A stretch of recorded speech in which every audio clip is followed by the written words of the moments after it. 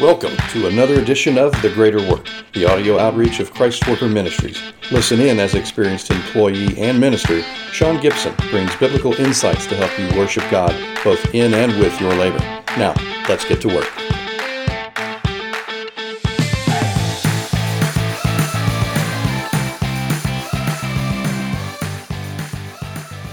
Welcome back to the Greater Work Podcast as we finish our series, Frustrated at Work. I've saved this message for last because, frankly, it's going to startle you. But when we read the Word of God as it is, our lives should always be disrupted. Here's the truth.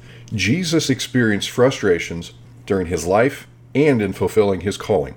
Yes, Jesus, the Son of God, experienced frustrations as he worked and fulfilled his calling. And I want to take a look at each one of these frustrations so that we can learn how we can apply his behavior to our work experience. First thing, in Luke 2, it shows us that Jesus got frustrated as a young man because he desired to be about his Father's business. In Luke 2, verses 46 through 51, it says, "Finally, after 3 days, they found Jesus in the temple courts, sitting among the teachers, listening to them and asking them questions. And all who heard him were astonished at his understanding and his answers. When his parents saw him, they were astonished. They asked him, 'Child, why have you done this to us?' His mother asked. 'Your father and I have been anxiously searching for you.' 'Why were you looking for me?' Jesus responded. 'Didn't you know that I had to be in my Father's house?' But they didn't understand the statement that he was making to them. And then he went down to Nazareth with them and was obedient to his parents." As crazy as it may seem, Jesus' parents were traveling home from Jerusalem when they realized that he was not with their traveling party. Instead, he was still in Jerusalem at the temple, locked in discussion with the teachers of the day. Although Jesus was destined to be Savior of the world, he still had to walk out a process of becoming the Savior. When asked why he didn't travel back with his family, Jesus' response shows that he was eager to get moving with the plans on his life, and he thought it would be a good start for him to be in the temple as opposed to following his family back to the carpentry business. As frustrated as he was in that moment of life, it says that he was obedient to his parents. Although we may be experiencing frustrations in our career, especially if we sense that God has other plans for us down the road, we still need to submit where we're at and to whom we are assigned to. Next, I want to look at Jesus' frustration with the religious leadership. Look, Jesus had an interesting relationship with the leaders of Judaism. The very leaders of the religion, which, by the way, was started by his father, they thought that they knew better than both he and his father when it came to handling religious matters. In one instance, in Matthew 22, we find Jesus being questioned about his belief on taxes. Verses 17 and 18, it says, "So tell us what you think. Is it lawful to pay taxes to Caesar or not?"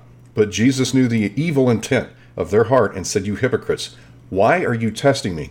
There are times when Jesus was frustrated with the leadership that was supposed to be representing his Father. He knew what was in their hearts and he understood where it was coming from. And he was not afraid to address and challenge it head on. Like Jesus, when our leadership is frustrating us in the workplace, we need to be like him and answer their questions. And along with that, we need to help them to understand the bigger picture and get them to realize that their questions may have bigger implications than what they realize.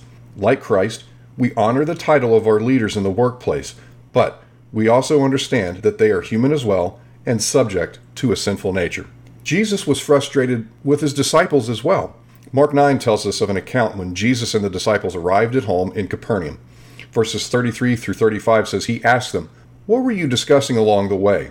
But they were silent, for on the way they were arguing about which one of them would be the greatest. Sitting down, Jesus called the 12 and said, 'If anyone wants to be first, he must be last and servant of all.'" The very ones that had a front row seat to the kingdom of God in action were also the ones that frustrated Christ from time to time.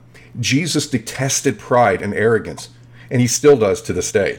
When faced with a petty argument from his disciples, he addressed it straight on.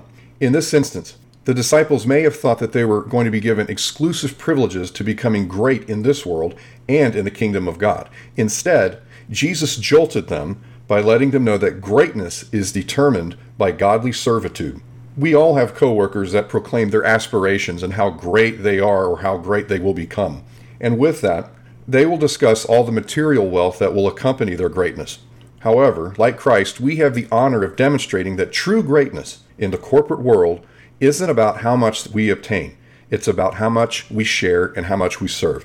As the expression goes, people don't care how much you know until they know how much you care. Jesus was also frustrated with his own country, the nation of Israel. In Matthew 23, right after Jesus received intel that Herod was after him to kill him, he became frustrated at how God's elect had been treating the ones that had been sent to them to help them. Verse 37 says, "O Jerusalem, Jerusalem, who kills the prophets and stones those sent to her, how often I have longed to gather your children together, as hens gather their chicks under their wings."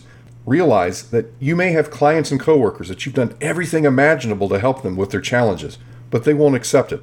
And as a result, like what Jesus experienced, you become frustrated at their rejection, and it's unbelievable.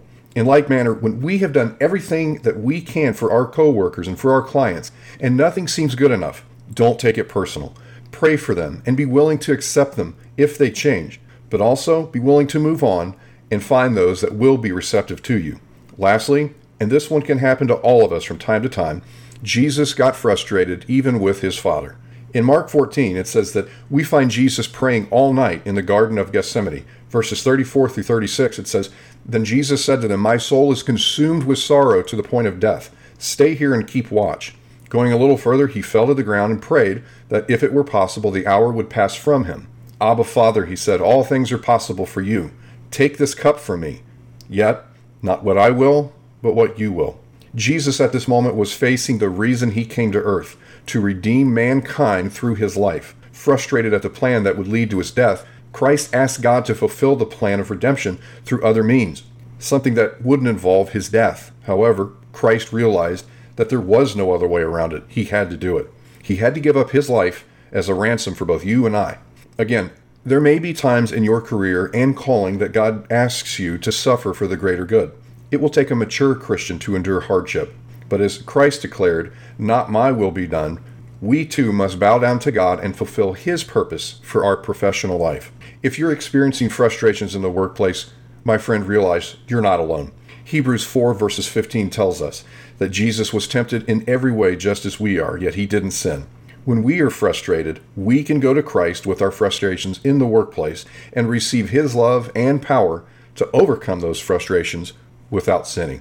Let's pray.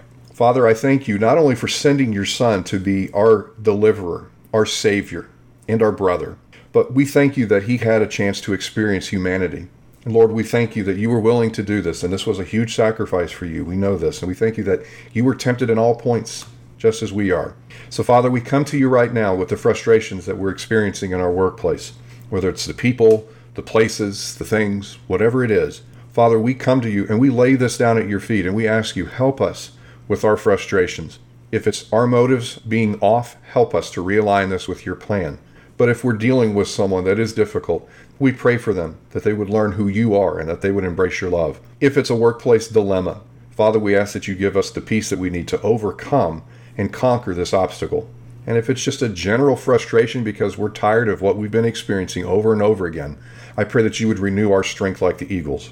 And also with this, if it's time for us to leave, and this season has been accomplished and fulfilled in your plan, then move us on in your time and in your way. Father, we thank you that we can come to you in everything, with anything. And we ask that you would help us to grow closer to you while we're experiencing these frustrations. And we thank you for it. In the name of Jesus, amen. Thanks for listening to The Greater Work, a Christ Worker Ministries podcast. The Greater Work is supported by hardworking listeners just like you. To learn more about Christ Worker Ministries and how you can become part of our growing outreach, visit christworker.org.